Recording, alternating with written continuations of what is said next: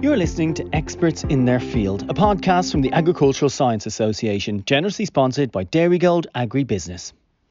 In this episode of Experts in Their Field, Tommy Boland, ASA Council Member and University College Dublin, interviews Professor Frank O'Mara. Frank is the recently appointed Director of Teagasc. He talks about his entry into UCD, the substantial programme of work that he's completed over his career, and his thoughts for the future. We wish Frank and his family every success in the years ahead. Hello and welcome to the latest episode of the Agricultural Science Association podcast series, Experts in Their Field. And our current guest certainly matches that description. I'm delighted to be joined by current Director of Teagasc, Professor Frank O'Mara. Frank, pleasure to have you here. Great to be here. Frank, we might just start off by learning a little bit about your own background. Where did your interest in agriculture span from and how did you pursue that in your early career?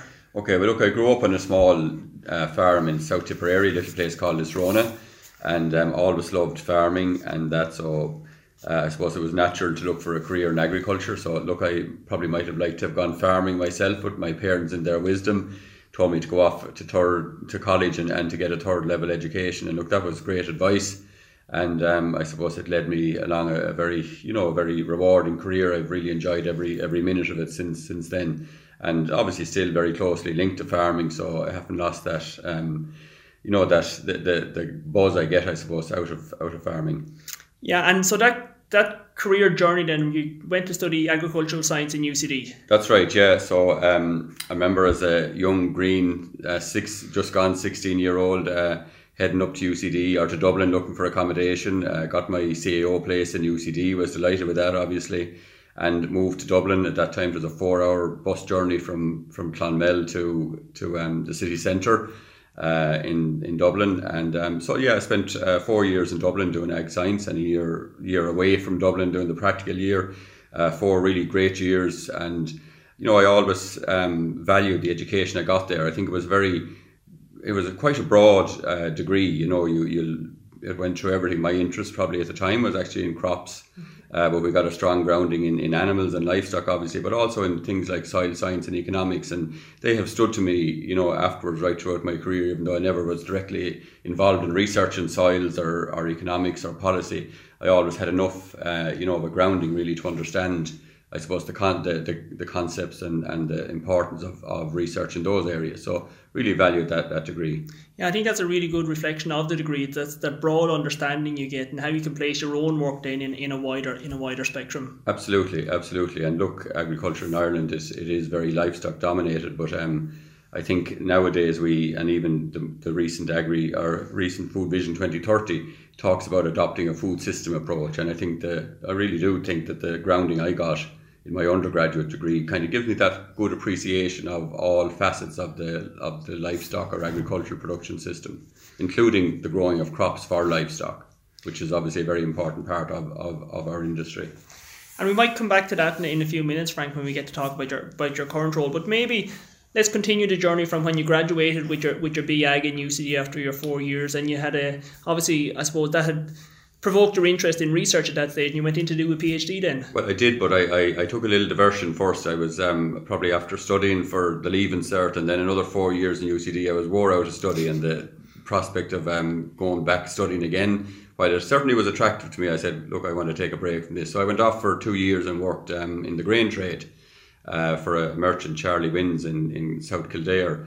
And as I said, my interest probably was actually in crop production when I left college, and but working in Wins there, the business was just getting into the feed business, so I got hugely interested in the nutrition and feed, and I did after a year or so think, maybe I should go back and take up or look for an opportunity to do postgraduate work. So I went about it, and there was an opportunity in Moorepark to do a PhD on dairy cow nutrition, and I applied for that and was lucky enough to get it. And based in Moorepark and registered in UCD with the great Miles Rath as my supervisor in UCD, and John Murphy, God rest him, as my supervisor in Moorepark. I suppose, you continued on in that research vein then after the PhD in Moorepark, and I think you were a recipient of a Newman Scholar as well, Frank, for your postdoctoral work. Can you explain firstly what a Newman Scholar is, and then the work you did? So look, at the time, there weren't that many people probably doing PhDs, and there were then, for people that did them, there weren't many opportunities to stay in research. This was back in the early 90s, and the economy wasn't as strong as it is now, and the amount of funding for research was much lower. So UCD had created this scheme called the Newman Scholarships, where they got funding from some organisation or body or whatever to fund a postdoc position, and UCD got funding in this case for the Irish Grain and Feed Association for a postdoc position, or a Newman Scholarship as it was called, in the area of feed evaluation. And my PhD had been around that area of dairy cow nutrition and the impact of diet on milk protein content. That was the particular topic. So I was reasonably well versed in animal nutrition, in particular ruminant nutrition. So again, this looked a very interesting position to me, so I applied for it and was lucky enough to get it. And that was a 3-year position, but before the end of it, again, I fell on my feet again, and I was lucky enough to get a lecturing position in UCD. And Frank, am I right in saying that Newman Scholar, some of that work was based around the development of the net energy feeding system? So when we're now talking about UFLs for energy and PDI in terms of protein requirements, it was you that commenced that work in an Irish context. That's right, yeah. It was perceived at the time that there was maybe a better way to look at feeds and get better comparison of the value of different feeds, silages, grasses, concentrates, and that to do that on a net energy basis would be the most appropriate way to do it. So yeah, that was the topic of my Newman Scholarship, and we ended up then with, at the end of that time, proposing that this is the system we should use for evaluating feeds in Ireland, and we published a set of feed tables and so on, and that is the system now that's used by most people in the country now. And I remember as an undergrad going through Lyons at that time and seeing your various digestibility crates set up. So it looked like very involved work and very detailed, meticulous study required to complete that. We did, yeah. We did a lot of work looking at different, I suppose, types of concentrate feeds. Like there was pretty good work in the country already on silages and grasses, but there was a variety of feedstuffs being imported for use in concentrates, and we didn't have very specific values around the merits of each of those. So yeah, we did a lot of work looking at those, and got great support from the feed industry in terms of being able to source batches from different I suppose countries or different supply chains, and being able to get a kind of a spread of types of individual feeds, whether it was corn gluten or cottonseed meal or whatever. So yeah, we did a lot of work over 3 or 4 years, I suppose, looking at different sources of those and I think it was pretty good work. Well, it stood the test of time, as you said. That work is still being used today in our feed rationing systems. Yeah, there's no one foolish enough to go and try and do it again. Yeah. So you mentioned then, Frank, as well, that after you completed almost before you completed your postdoctoral work, you secured a job on the lecturing and academic staff in the university.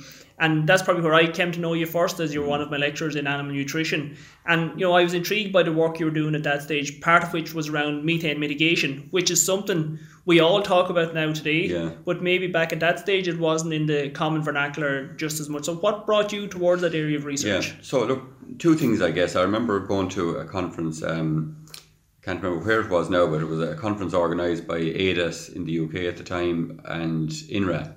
And it was around the impact of animal nutrition on environmental and dietary issues, and it talked about the impact of nutrition on nitrogen excretion and the challenges that nitrogen can cause in the environment and also with human health. And it talked about the impact of diet on emissions of methane, and I suppose it was the first time I got a consciousness of methane as a greenhouse gas, and that was probably back around, I can't remember the exact year, but the late 90s, early 2000s. So that had me interested in this as a challenge that was common for agriculture, and where nutrition and management of animals was going to have to play a role. And around that time then the EPA were looking for somebody to, I suppose, develop the Irish inventory of calculating agricultural emissions. So they put out a call for projects in that area. And I put together a consortium involving, we'll say, soils people in Johnstown Castle and myself and colleagues in UCD on the animal side. And we said we would take on that project and We won it, we were successful, and out of that, I suppose my work in that was to develop the methane inventory for Irish livestock, and it brought it for those that are in the know, I suppose, from a tier 1 to a tier 2 level, and it was really interesting work at the time because it was all very new. And as part of that work as well, that project, we did some, the initial measurements on methane, actual measurements on methane on animals in Ireland, and looking at, I suppose the initial work of looking at how diet was impacting on methane. So again, another hugely important piece of foundational work for the Irish agri-industry, Frank. So you demonstrated very early in your career the ability to recognise a challenge and, recognise an opportunity. Yeah, there's that, but there's also been the right place at the right time. I suppose if I hadn't gone to that conference, I probably wouldn't have been conscious really about this issue that was coming, and that coincided with this call for tenders from EPA. So sometimes you're just lucky, maybe. Yeah, well, you might explain it by luck once, but when it's twice, it's starting to show a trend. And then, Frank, I suppose one of my earliest interactions with you, well, probably one of the first interactions, was yourself and Frank Crosby put me through the ringer for my professional work experience interview as a third year. But after that, I worked with you on the organisation of the International Grassland Congress, which was really a huge achievement to bring that event to Dublin. Again, can you just maybe explain that a little bit to us? Yeah, so look, the International Grassland Congress, it's a really big global conference. It's held every 4 years, it's a bit like the Olympics. And, it's a major conference on all aspects to do with grassland. And that's just not just the production of grass, but also the conservation of grass for winter feeding or whatever, but also the performance of animals on grass, the impact on animal products, the impact on the environment, and so on. So this conference, it was coming to Ireland in 2005, and I suppose a consortium was put together to organise it, including the Irish Grassland Association as the kind of host organisation, but also then Teagasc and UCD as the two organisations that were going to really put the shoulder to the wheel in terms of organising it. So I was in UCD at the time, and I was asked to take on the job of being the secretary to the organising committee, which I guess meant doing all the dog's body work.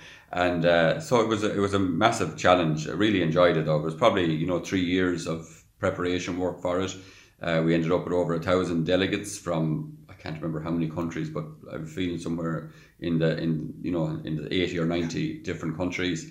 And it was a very successful conference, and as I said, I really enjoyed it. It was something outside of the straightforward research or lecturing, which is my day job at the time, and got me into the more, I suppose, interacting with lots of different people, including those in policy and industry and so on, and I really enjoyed it. And I remember, Tommy, you came on board the last couple of months when we were really coming to the pinch, I suppose, with getting things organised, and you were a fantastic addition at the time to the team, and but it was a great event. You said at the time your role was in UCD, but not so long after that, or maybe a couple of years after, you came to Teagasc, where you assumed the Director of Research role.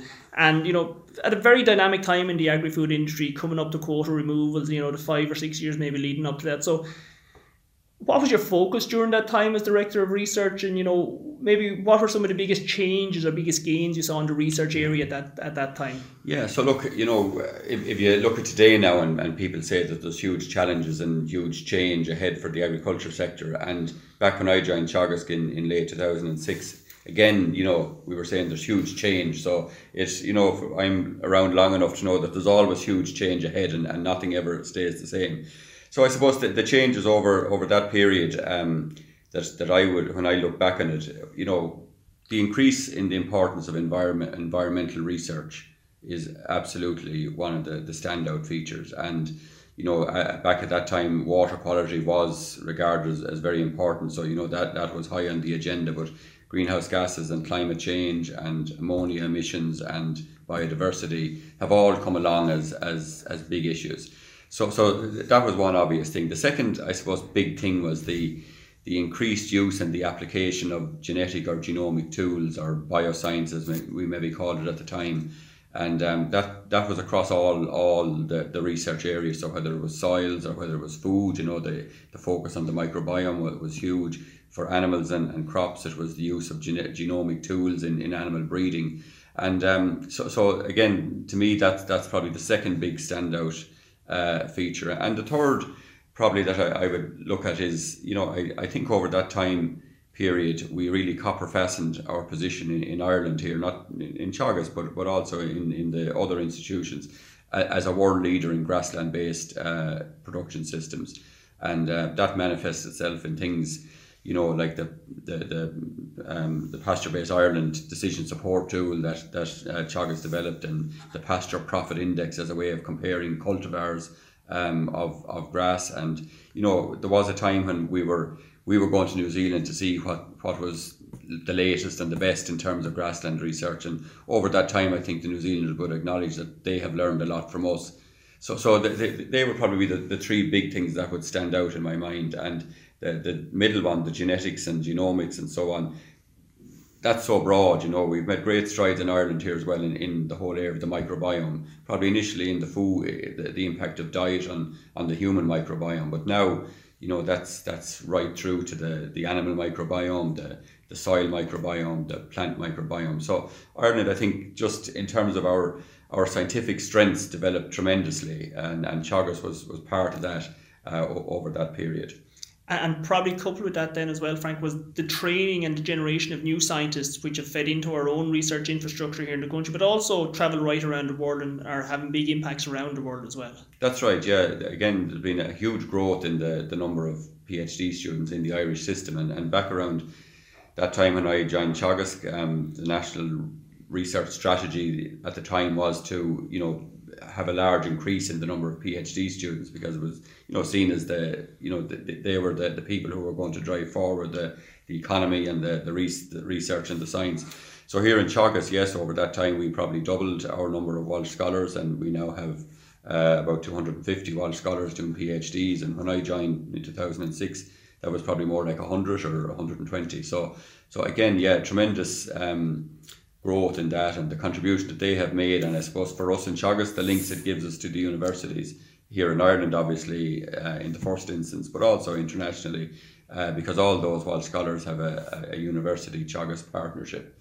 So that has been fantastic. And then, in the last number of months, you've moved into the Director of Research role in Teagasc, and congratulations on your appointment. So now you're overseeing the organisation as a whole. So, with your new hat on, what do you see as the biggest challenges facing the organisation or the industry which it's serving? Yeah. So look, I'm 5 months in the role now. It's obviously been a very busy 5 months, but really enjoyable. I suppose from my perspective, the big challenges, obviously, the first thing really, I started the job on the 1st of October, and we were straight into the Climate Change Advisory Council publishing carbon budgets. And, that's going to be an ongoing challenge for the sector. And we all know the size of that challenge. I don't need to go over that. So I think that is a massive challenge, and it's a challenge I see twofold. It's a challenge for the sector to reach its emissions targets, but it's also a challenge for the sector to get on the right side of society. Like, society wants to see action in this. It wants to feel comfortable with the food that it's eating. So I think, we have to give that comfort to our consumers, whether they be in Ireland or whether they're internationally, that we are, best in class in relation to the way we produce food from a climate perspective. So it's climate and other environmental issues are huge. I think, we're mainly a livestock producing country here in terms of our agriculture. That's not to say we don't have a really good and important crop production sector, but livestock dominates it. And I think, again, the societal expectations around animal welfare and the overall production system in which food is produced is a big challenge for us now. I think we're starting in a pretty good place. We do have pretty high welfare of our animals, but you can't stand still. You have to keep improving that. So I think there are two big challenges. The third big challenge that I see, again, probably very strongly focused on the livestock sector, is the attitude towards livestock products in the diet. And there is a narrative out there that we must eat less livestock products, both for our health and for the environment. Now, I think sometimes people don't. That's too simple a narrative, really. But it is a narrative we have to be aware of, and we have to know how to position our story and our food within that narrative.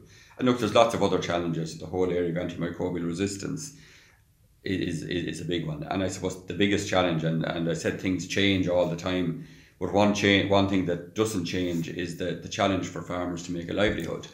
And And that challenge change, like the goalposts don't stay still. You know, when I was young, farmers had a certain expectation as to the livelihood they could get from their farms. And, you know, when I was in my 20s or whatever, that expectation had moved on, and has moved on hugely again now. So people are not willing to, you know, commit to a life of drudgery and, you know, low incomes just because they love farming. They might love farming, they might want to farm, but they want to have an equally good lifestyle as, you know, their friends that went into other jobs or other professions or other trades.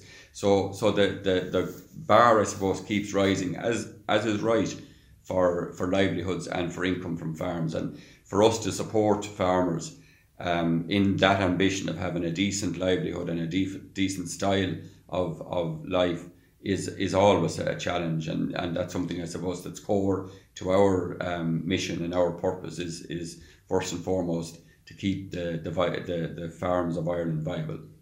So Frank, in addition to those challenges which you've just outlined facing the industry, do you see particular challenges facing Teagasc as an organisation? Well, look, there's always challenges for every organisation. You know, there's in our case, I suppose there's more work to do than we can do, and I think probably now the role of the organisation has never been more important, given the challenges that are coming down the tracks in relation to climate change and other environmental issues. But look, you know, we have a fantastic organisation, fantastic workforce. I think we're really blessed to have the functions of advisory, education and research in the one organisation. And, you know, we use this phrase now, Teagasc Together, to describe how we want to work, which is really putting those three functions working side by side in relation to the challenges. And that's how we're at our most powerful and can achieve the most. Excellent, Frank. And, you know, there's certainly lots there to occupy yourself and the organisation in meeting all those challenges. But I might just step away from the day job for a moment and talk a little bit about, you know, all the contribution you've made to the industry and to the agri-food sector outside of your core employment. I'm thinking about here as your roles on various representative bodies. So you were former president of the Agricultural Science Association. You're involved in a number of European groupings, currently president of the Animal Task Force, and, you know, involved with international organisations like the Global Research Alliances. So, you know, where does the passion come from for that involvement? Yeah, well, look, I think I always saw it as kind of part of the job, like that you had to give of yourself, or you had to maybe make that sort of a contribution. It goes back to the International Grassland Congress that we talked about. Like I loved that. I saw it as part of my job, and I got a huge amount back out of it. So I've been involved in a couple of other things, as you say, all right, internationally. One thing that I was involved in back around the same time actually was the famous IPCC.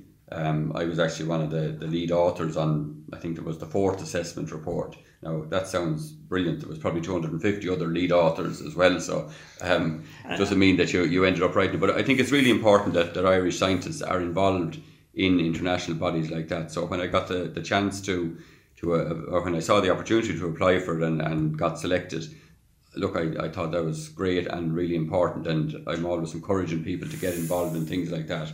And I suppose, look, that can lead to other things, like around that time, the New Zealand government were anxious to create a global research alliance, as they called it, of countries that were interested in reducing emissions from agriculture through research. And so the Global Research Alliance was established, and Ireland is one of the member countries of that, and I was involved in that, and delighted to see that others, you know, have got involved. And one of my colleagues, Sinead Waters, is now in a senior position in the Global Research Alliance as one of the co-chairs of the Livestock Committee, which is obviously the main one that Ireland would have an interest in. And so there's other bodies like that. You know, I'm involved in a European organisation called the Animal Task Force, which is really a collection or a group of research organisations that see research in livestock production as important and want to, I suppose, ensure that the European research programmes, the Horizon programmes, properly reflect the importance of agriculture in their work. So we work with the Commission and with others to try to outline what the priorities are for livestock related research and ensure they get included in the work programmes. And look, we have varying success with that. But I think it's important to do that, and it's important that Ireland, as a small country, is active in that sphere, because number one, we obviously can learn a lot, but number two, we actually have an ability to influence. And even though we're a small country, we shouldn't underestimate that. And it's always very rewarding. I find that type of work, really, it gets you away maybe from the day job and so on, and it gives you this little bit of thinking time and a different perspective, coming from listening to other people. Yeah, absolutely. So Frank, I'm not sure whether, with all those roles and responsibilities, you have any spare time, but, maybe outside of the work, what do you do to relax, or what do you do in your spare time?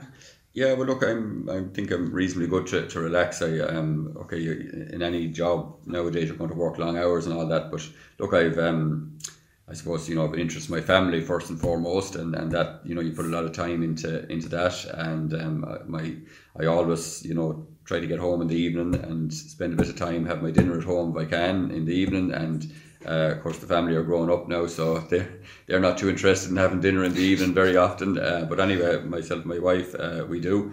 And look, I have an interest in sport, love Gaelic games, particularly hurling, from Tipperary, so I've had some good years over the last decade or two, and many disappointing days as well, and like rugby and other sports, and do a small bit of part-time farming, myself and my wife, so that's always a great way to lose time, and certainly to take your mind away from the day job, go out and check cattle or do a few jobs or whatever. So look, I think it's important, that you do have that bit of downtime, and that you turn your mind off the day job, and very often as well, if you're doing a kind of a mundane job, you can actually do great thinking, or an inspiration could come to you, or an idea could come to you. So I suppose that maybe you never switch off fully, but at least you can put your mind to other things.